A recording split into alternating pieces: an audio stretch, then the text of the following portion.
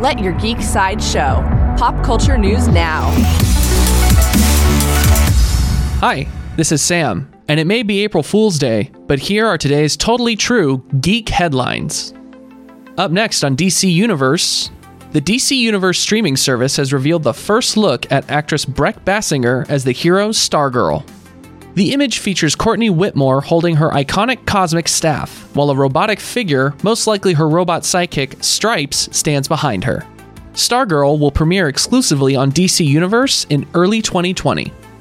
For fans of horror, actor Mark Hamill announced via his Twitter account that he will be voicing the infamous killer doll Chucky in the new Child's Play film. This remake of the 80s original will also star Aubrey Plaza, Gabriel Bateman, and Brian Tyree Henry as a modern version of the murderous toy terrorizes a new generation.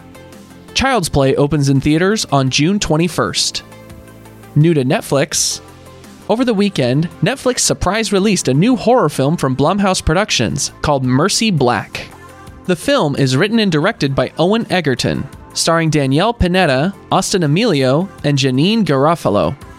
Mercy Black tells the story of a woman 15 years after she stabbed a classmate to summon a demon. The film is currently streaming on Netflix.